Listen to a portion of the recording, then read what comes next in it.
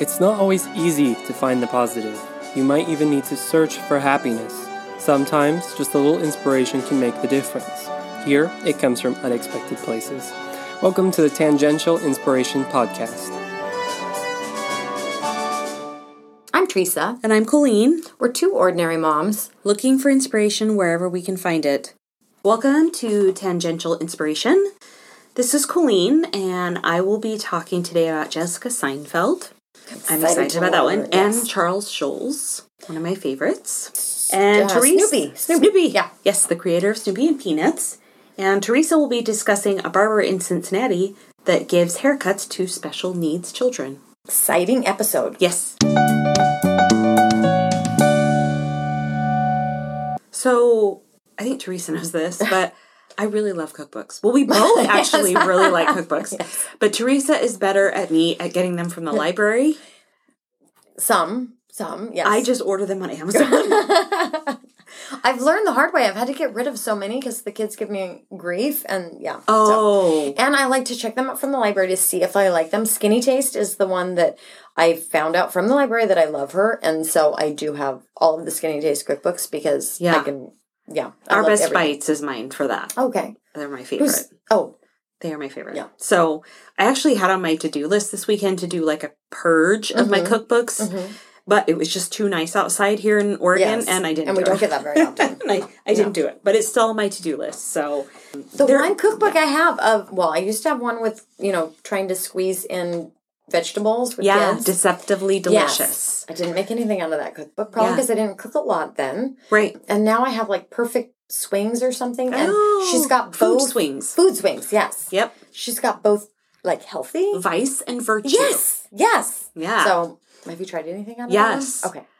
I need you to go through mine and yesterday made something. It was super quick. It was called Italian Eggs Benedict. It was really simple and really good. Really good. Okay. Yeah. So I would do like breakfast for dinner. Yeah, I love breakfast for dinner. So recently my friend Amy, they're a family that we've known at dance forever. She has a daughter that is a vegetarian. And she was telling me about a great vegan cookbook. And honestly, I'm not a vegan. In fact, it seemed really hard. I always tell people that I could let go of the meat, but I don't know if I could go without really good cheese. Yeah, I know. I can't. Yeah. Or like butter and cookies. So, I mean, now there's great, like, vegan chocolate chips and everything now, but I remember at the time thinking, I don't know if I can do without a chocolate chip cookie, a good one. Yeah. So, anyway, Amy and her husband, who's a big meat eater, really loved the recipes in this cookbook, and they'd given this cookbook as a gift. And so with her high recommendations, I purchased it. And it's called Vegan at Times. It's by Jessica Seinfeld. She's the wife of Jerry Seinfeld, if you didn't know that. That's a clever name. Yes. Because not everyone's vegan, but everyone can be vegan at times. Yeah. And that was her point. And this was, actually, that's my first cookbook I've ever had from Jessica Seinfeld. I knew she was. I really loved her attitude and her comments in the cookbook. They really spoke to me. She said, I started to eat vegan at times, and I began to feel the difference. When I ate that way, I slept better and had more energy when I was awake, and it opened up a new world of options. I noticed a difference when I eat the right things versus the wrong things. However, I'm also ready to have a good steak once in a while, I admit it. And that's the point. After eating vegan at times, for a while, you might start to dither on dairy and not be able to look a ribeye in the eye. And you might enjoy the whole new world of eating that opens up. And I love this. It's time to eat, enjoy, and live your life without fear of judgment. Find the ingredients you need where you already shop. And be among fellow adventurers who are curious about vegan food, but are also not ready to give up their love of cheese, eggs, hand raised right here, and other non-vegan items. With all we've got going on in today's world, food should stand above as a pleasure and a delight. And I just really love that. She doesn't have to do any of this cooking. She could No, but she really does love to cook. She learned it from her grandmother. So it's funny. Actually, I try to cook from this cookbook one night a week, and my husband and I have really, just one night a week. I've actually even made like the vegan biscuits out of it. I've made, it was a sweet potato risotto. It was really good. So, in fact, I made a batch of her cold peanut noodles. They're just a really simple noodle. And I had made the whole batch with the intent of eating them that week for lunch. Yeah. Well, I came home and my husband had eaten the whole thing. I was like, that was supposed to be like 4 or 5 days of lunch. That's the sign of a good recipe, though. Yeah. Remind me the name of this cookbook. Vegan at Times. Vegan at Times. Mm-hmm. And they're just a very simple peanut noodle. You can put, like, if you like cilantro, I know she puts a little cucumber on the side, which is delicious, and some peanuts. So I started following her on Instagram, and that's when I got to see the charity work that she was involved in for families. And I just loved it. She notes that she actually has 3 children, a girl and 2 boys. But she noticed after the birth of her daughter, Sasha, that she had closets of clothes that were used, but very usable still. Baby clothing and equipment she no longer needed. And they grow out of them so fast. Right. She's the daughter of a social worker. So she said, I already had this on my mind. And she had actually done some social work herself. I believe that's what she went to school for. She said throwing out perfectly good baby gear was unthinkable. And yet there was no easy way to get this to a family that needed it. And that's really what she wanted. So she started a charity called Baby Buggy. It's now called the Good Plus, and that's like a sign of the Plus Foundation. And on their website, Good Plus Foundation is the leading national nonprofit that works to dismantle multi-generational poverty by pairing tangible goods with innovative services for low-income fathers, mothers, and caregivers, creating an upward trajectory for the whole family. I love that fathers is included in that. Yes. And if you go to their website, which I will give at the end, but they do really talk about, I was telling Teresa this, that they list like all the women that are part of this foundation, but there's a huge list of men which is that are so a part of this foundation. Inspiring to see. So you'll see some different numbers, but on their website, they've actually received and distributed $90 million worth of items. Wow. Across the United States. And these are to people that really need it. That's what I love that you're saying that, is that it isn't just dropping it off for some. Yes. And when you read on their website, too, fathers are really empowered, like we talked about, to stay around and to learn how to be fathers. And that's what the point of having a lot of men on board, too, that they want to do. I think that's very encouraging and important. I was reading an article about a fundraiser they had in August of 2022, and they were talking about how COVID had affected families because a lot of these networks that they use to get stuff to people shut down. And so they've kind of had to go different routes. Yeah. They called it getting micro grants. It says the needs of our families escalated to such a terrifying degree that we started a micro grants program so they could buy groceries, pay their rent, and pay for utilities. Yeah, because bad time, because they probably were out the financial aspect of it, income. Right. And then, so the needs still there. Yeah, it's not just we need baby stuff. It's now we need to pay our rent. Everything. Right. I loved this. A 5th round of grants is ahead. And Good Plus policy work in LA County includes efforts to slow the pipeline into foster care when a child's parent is deemed unfit by advocating the authorities first contact family members. So instead of just putting these children right into the foster care, they're reaching out to family members that are willing and can What's take amazing these to children. Me is that isn't already naturally in just place. I guess at me being an idiot, I assume that already happens. But I kind of assumed not. the same, but that is not what happens. So Jerry said, and this is her husband, if you are one of these kids, that's a life-changing thing to be able to stay with a family member instead they of love you like, absolutely no one else. Absolutely. I mean, not that there isn't love in the foster system. There certainly is. But if you have a family member that's willing and fit, that should be your first stop. Yeah. Right? For sure. Who knows? They might be able to keep them in the same school and in the same There's area. all sorts of things. They know the family history. I mean, there's just a ton of reasons why that would be the best option. Right. So if you would like to follow along with Jessica on her food, which is great, and her charitable work on her Instagram handle is Jess Seinfeld. So it's actually 3 S's. Jess Seinfeld. and also at goodplusfoundation.org. Very cool.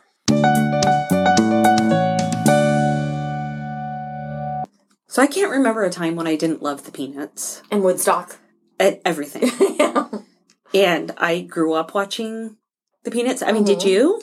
The Christmas one. The Christmas episode. The Christmas one. Yeah. Okay. So before we even had kids, Jeff and I bought the whole little set at Costco. Mm-hmm. I don't know if you remember that. I don't remember. But it has all the Peanuts. Oh. I mean, like, it has, like, including one I'd never seen, which was about pilgrims. It's kind of harsh. Yes, actually, yeah. And Snoopy has the big musket and the hat. Yes. Yeah. And I do, like, Jeff, her husband. Yeah. Came to Halloween dressed as Charlie Brown. Yeah. Yes. So you guys are Peanut fans. I really love it. And then my girls also love to watch, there's an Easter one too. Oh, I've not seen that one. We do own it.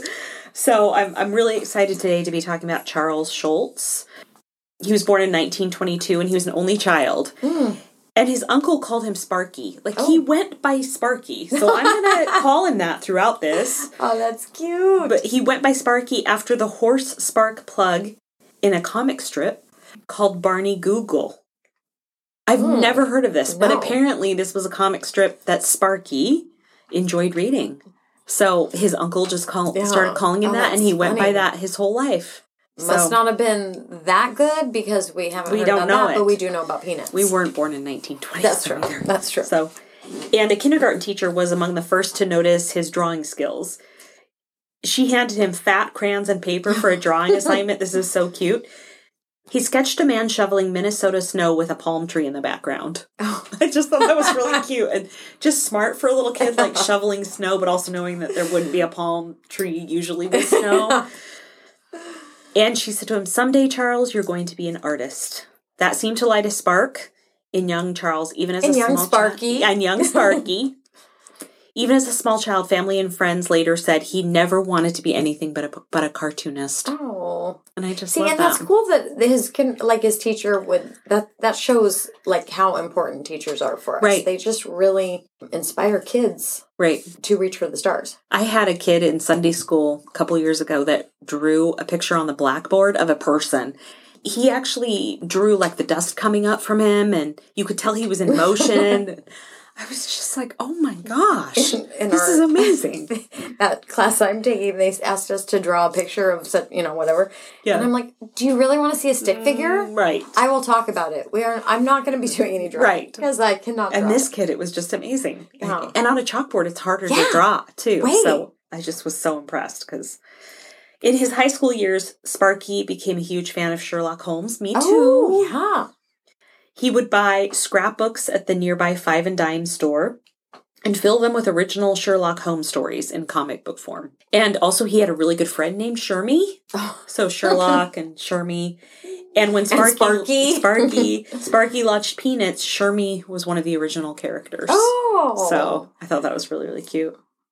In February of 1943, his mother died after a long illness. At the time of her death, he was then told, she had cancer. I think back then they just didn't talk about things. They didn't at all. By all accounts, he had been very close to his mother, and her death had a significant effect on him. He was only 20 years old. Mm. And I just feel like that's so young to lose your mama. You're still a kid. Yes. For sure. Yeah. Yes. Around the same time, he was drafted into the United States Army, and he served as a staff sergeant. His unit only saw combat once at the very end of the war. I know. But I love this. He said he only had one opportunity to fire his machine gun, but forgot to load it. I was like, I feel like this is something I would do. And he was grateful that the German soldier he actually could have fired on actually surrendered. Thank goodness. Yes. I just thought that was funny. I was like, yeah. Because I'm sure his gun was loaded. Yes, I'm sure. Years later, Schulz proudly spoke of his wartime service. For being under fire, he did receive the Combat Infantry Badge, of which he was very proud. With good reason. Yes. For sure. Yes. After the war, he worked at a school, and it was called Art Instruction. And then, so he was working there, and he was basically a teacher there, grading papers, but he was also building his career writing comics. So that's what he wanted to do, but it was something he could So did he go to school for that? Or they just allowed him to... He had actually been at Art Instruction, Inc. as well before the war. Okay. He had gone to school there. Gotcha. And then when he came out, he worked there. He went back there and he was working there. Yeah. Okay. So I thought this was really cute. I didn't know this. His first job was he was doing a one panel.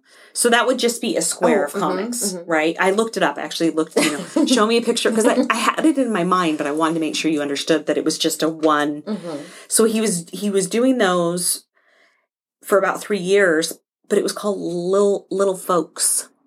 Oh, his one panel comic? Yeah. Oh. It was called Little Folks. And that's when he actually used the name Charlie Brown for the first time, and Snoopy. Oh. The series had a dog that looked like Snoopy. So, and then later that year, he approached United Feature Syndicate. I don't really know how that works nowadays. So it sounds like, obviously if you got published, it went in all the papers. So they distributed it to all the papers. And they were interested. And at that time, he developed the 4-panel comics, which is really what we see now. But they had to change the title because there was already a comic strip out there that was similar to Little Folks. Little Folks. And so they selected the new name Peanuts. I just keep picturing Snoopy up in his little red bear. I love it.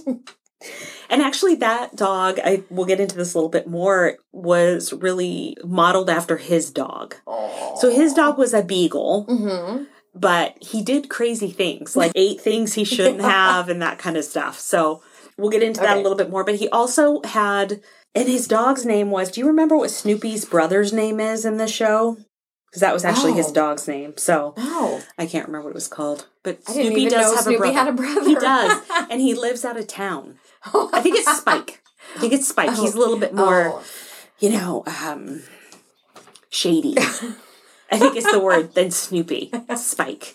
So anyway, it was just really cute. Yeah. So at its height, Peanuts was published daily in 2,600 papers in 75 countries in 21 languages. Man, I had no idea it was that popular. Yes. Over nearly 50 years, Schulz drew almost 18,000 Peanut strips. And actually, I read a comment that said this is considered the longest story ever written. Because it is a story. Yeah. And it's continued all that time. Yeah. Correct. How did he not just get so tired? I mean, I get bored rather easily. Right. I can't imagine going that.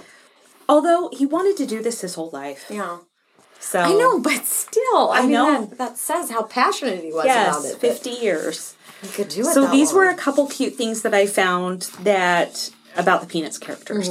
So, like Charlie Brown's parents, Schulz's father was a barber and his mother was a housewife. Aww. And apparently they are in this strip, too. I think I haven't really read the strips. I'm more thinking about the shows, right? Like Charlie Brown, Schulz often felt shy and withdrawn. He said, I suppose there's a melancholy feeling in a lot of cartoonists because cartooning, like all other humor, comes from bad things happening. Which is interesting because a lot of comedians, too, right? If something bad happens, it becomes funny. Yeah. A lot of stuff. I mean, that's how we grow. That's how we grow. Yeah. So, he had an intelligent dog when he was a boy. Although this dog was a pointer, not a beagle like Snoopy, family photos confirm a certain physical resemblance. So. Now I'm going to have to look that up.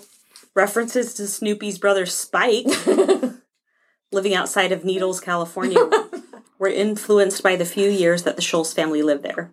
They moved to Needles to join other family members who had relocated from Minnesota. And probably had more room. Yeah. Or something, yeah. This is so cute. Schulz's inspiration for Charlie Brown's unrequited love for the little red-haired girl was Donna Mae Johnson.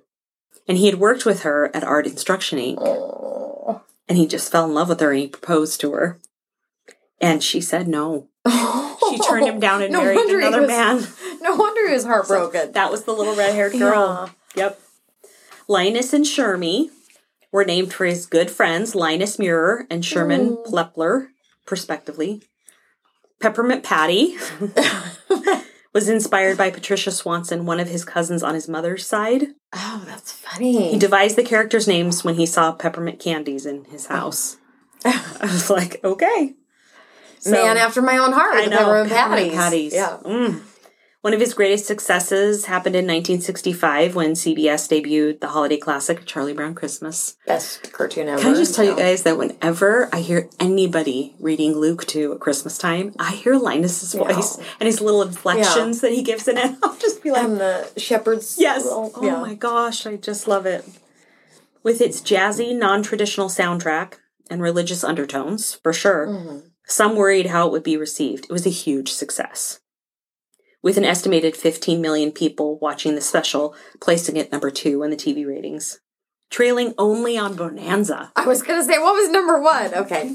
A Charlie Brown Christmas was honored with Emmy and Peabody Awards. So well-deserved, I know, it's so cute. The success of Charlie Brown Christmas was followed by the creation of a second CBS television special, Charlie Brown's All-Stars. I have to admit, I have not seen that. You know what? We do have that. I took it down to the beach. Okay. And there's also one on history. Yes. On the history of, I think, the United States.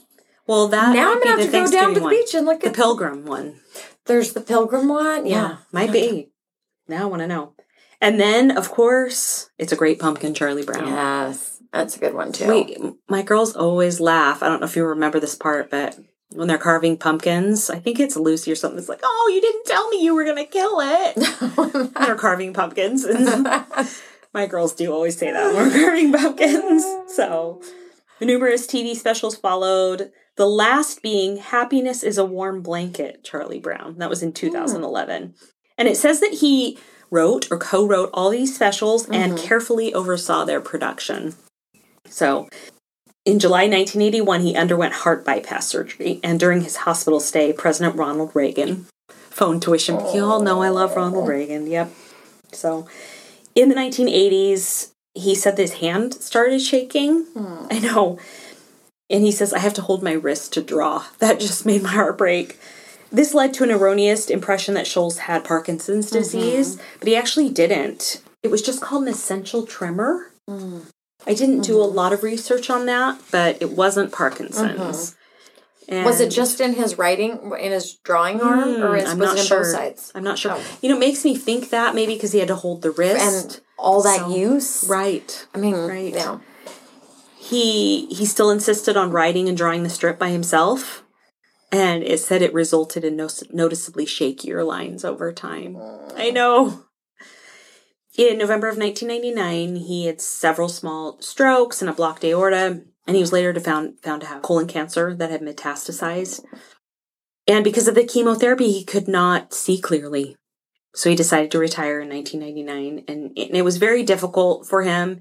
He told Al Roker on the Today Show, I never dreamed that this is what would happen to me. I always had the feeling that I would probably stay with the strip until I was in my early 80s.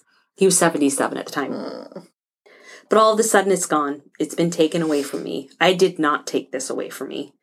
So they asked him in his final Peanuts strip. I don't know if you don't know the Peanuts strip, there's always somebody holding a football. And Charlie Brown never gets to kick it. Ever. And then he always tumbles over and it's just one of those things. And Schulz was asked if in the final Peanuts strip, Charlie Brown would finally get to kick the football after so many decades. And he said, oh, definitely not. I couldn't have Charlie Brown kick that football. That would be a terrible disservice to him after nearly half a century. So... had to keep him in character. Yeah, but it was so cute because then after he had written... apparently you write these strips way in advance. So this will make sense to you in a little bit. But he had written everything he was going to do. And after he did do that, he said, all of a sudden I thought, that poor kid, he never even got to kick the football. What a dirty trick. So I think he kind of regretted it. He's like, maybe I should have let him kick the ball.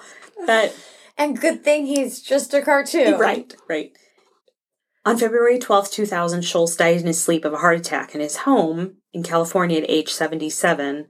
And it was funny because the last Peanut strip was due to be published the next day. So, yeah. He had predicted that the strip would outlive him because the strips were usually drawn weeks before their publication. So, I really loved... Colleen is really trying to make me cry. Yeah, sorry. He had 5 children with 2 different marriages. And one of my favorite articles that I read about him was with his daughter, Amy. And I absolutely love the way she described her dad. I read this and I thought, oh my gosh, this is the kind of house I hope that I was. But anyway, I just loved what she had to say about him. She said, Charles Schulz believed that America likes decency. I just love that. Mm-hmm. It is an idea that may seem far-fetched in a society that embraces edgy and vulgar entertainment on a daily basis. But according to his daughter, the creator of the Peanuts comic strip never swore a day in his life. Oh my gosh. I know. And he was in the military? Yeah. He always said rats. Covers everything. And good grief. Yes. That's why he always had Charlie Brown say rats when things went wrong. I love that. Johnson, that's his daughter who lives in Alpine, Utah, remembers her father as a normal, nice dad who was a good person and a man who always had time for his children. And I just love that. Schulz and Joyce Halverson, which is Amy's mom, she said they created an environment that Jocelyn compares to living at Disneyland. Oh my gosh. I know. She witnessed the impact of her father's character and the childhood he provided had in the lives of others. And I just love that.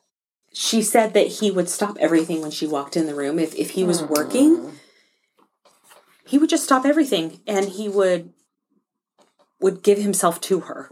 His availability led her to conclude that he didn't have a job. And I just love that. I just love that in kids' life. Like, my dad just must be unemployed. Yeah. He has all this time for me. Yeah. Aww.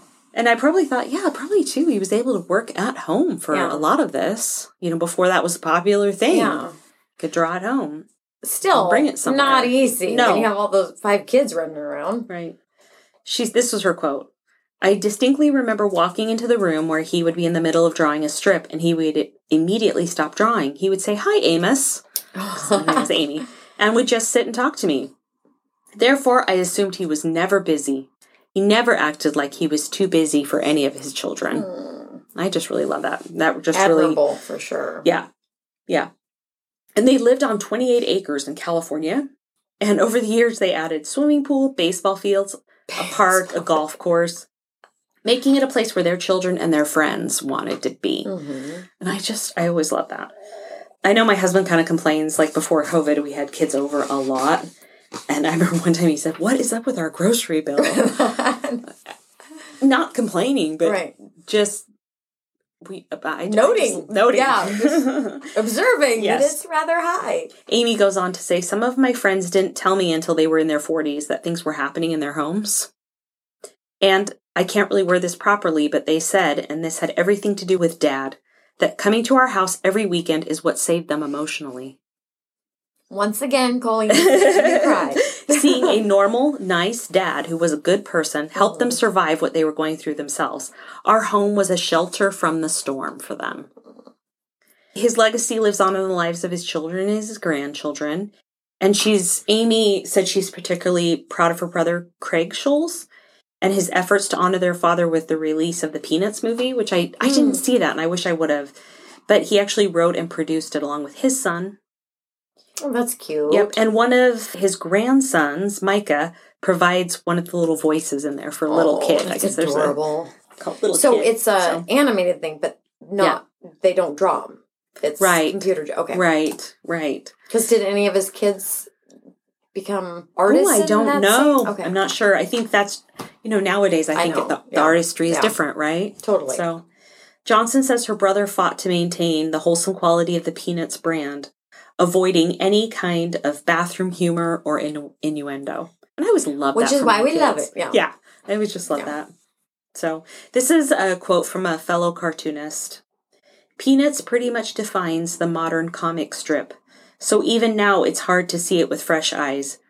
The clean, minimalist drawings, the sarcastic humor, the unflinching emotional honesty. I love this. The inner thoughts of a household pet. The serious treatment of children, the wild fantasies, the merchandising on an enormous scale. In countless ways, Schulz blazed the wide trail that most every cartoonist since has tried to follow. So true. And I do like the talk about, it's not about stuff. No. With the Christmas one. This little Charlie Brown, the little tree. Yeah. One of our favorite scenes in that special is the kids dancing because they're kind of out of control. Yeah. And for some reason, all of us in our family just love that scene. It's an adorable show. Is it Schroeder? Yes, I think so. Playing the piano. Yeah. And, I didn't include this in here, but Schulz really loved classical music. He also loved hockey. Oh. And apparently, if you read the comic strip or Ice Adventures and hockey, he owned a hockey rink. Oh, wow. And you'll see that a lot in the Peanut strip, is that they're playing hockey or they're out in the snow. And that also came from just his love of that kind of stuff. Yeah. So maybe growing up in Minnesota, he loved the ice and the They didn't have that on the 28 acres in California, I'm sure. I think my favorite part, though, was just how he treated his family. Yeah. Because I think that's what can be more important than that. Yeah, that he instilled that in them to know that. Yeah. That's your number one important thing. Yes. Yeah. So. I love that. Yes. So good. Yes. Great guy. So I have a vivid recollection. I'm trying to give my oldest kiddo a haircut in the kitchen at our last house. I've never attempted that. So remember that episode of Big Bang Theory where Penny is, giving Sheldon a haircut and then he moves his head. And then, that was this haircut. Because I got some of those clipper things. And, I've never cut my children's hair. Ever. Yeah. Not bangs, nothing. Yeah. You're much smarter than I am. Won't do it. Because I can't do a straight line. No. So mine would be like, I'll make it straighter. And then shorter. Yes. And they're all going to have bobs. Yeah. It wasn't a bob. It was, oh my gosh. Because it was. Got to even up this side. No, I got to go up a little higher. No, yeah. I know my limitations. No, I did not. And maybe he was like 3 at the time. I figured it wouldn't be a problem just to clean up his hair with some newly purchased trimmers. Although one time I took the kids to like a little kids haircutting place and they cut bangs into Bailey's hair without asking. Right. So she turned around and I remember I didn't want to make a scene. So I kind of did like the, yeah. I'm sure it was adorable though. It was She's fun. got a good face for bangs. I just remember at the time like, that's not really not what we asked for. Oh, yeah. Oh, well. All good. Those are memories. It's like we said, the things awesome. that are rough that we laugh about later. We laugh about it still. So I probably don't have to tell you the direction this is going, but I ended up with like a 2-inch strip of almost baldness on the back of his head. Literally, it was like Sheldon Cooper on The Big Bang Theory when Penny was like, okay, we're done. But fortunately, he neither noticed or he just didn't care. Luckily, he was only 3, not 16. Yes, didn't really look in the mirror, but thank goodness. I, on the other hand, was mortified. Even though his hair couldn't grow out soon enough. I did explain to my family and thought it was so easy. Clearly, it's not. Not your talent. No. Mm-mm. So that was my first and last time that I tried to cut my kid's hair. It takes a lot of talent, honestly. I learned it that day. Preach. Yeah, to cut kids' hair and to cut it well. And I'm glad that there are people out there that can do it. Same. So there's a guy named Vernon Jackson out of Cincinnati, and Vernon owns a barbershop called Noble Barber and Beauty. Vernon traditionally worked at his shop 6 days a week, and then in 2021, he added another day to his schedule. So now he works 7 days a week. However, on his 7th day, Vernon doesn't make any money. It's his favorite day of the week. Still. On his day off, Vernon opens up his shop to special needs kids for haircuts. Right. Vernon has heard from a number of his parents of special needs kids the horror of them taking their kids to get a haircut. Yes. Other barbers didn't have the patience. It can be very traumatic for these kids. Yeah. Yes. And they need to be patient. Yes. With these kids. They weren't willing to promote, have an environment that was conducive to cutting their hair. Right. It can be scary. Yes. Super scary. You have that noise and right.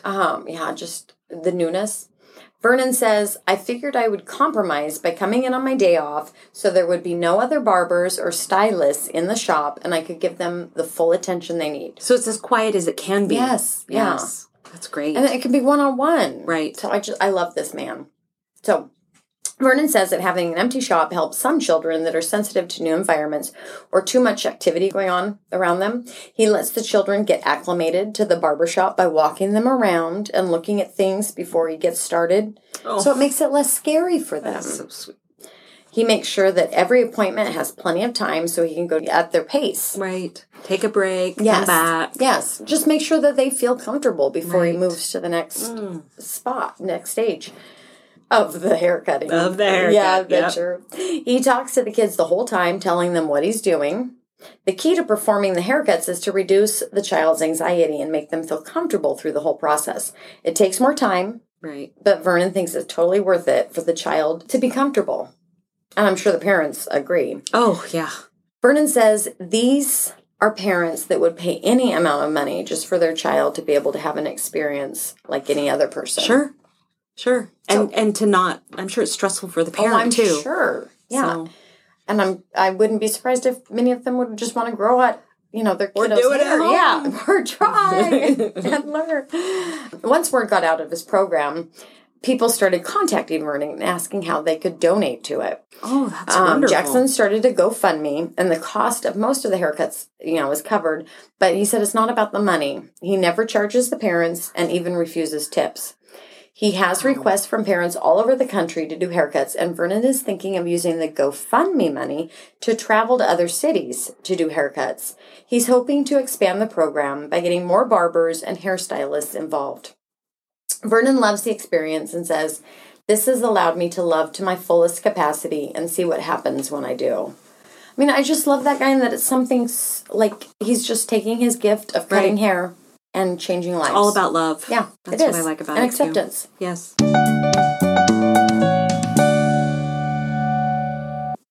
All you need is love, but a little chocolate now and then doesn't hurt. Charles M. Schulz. We want to hear from you. Please email us your thoughts, story ideas, or just say hi at tangentialinspiration@gmail.com. Tell us about someone inspiring in your life, and like or subscribe to our podcast. It helps us out and helps others find us. You can find more information about us at our website, tangentialinspiration.com. Follow us on Instagram at Tangential Inspiration Podcast, or find us on Facebook. Have a great week.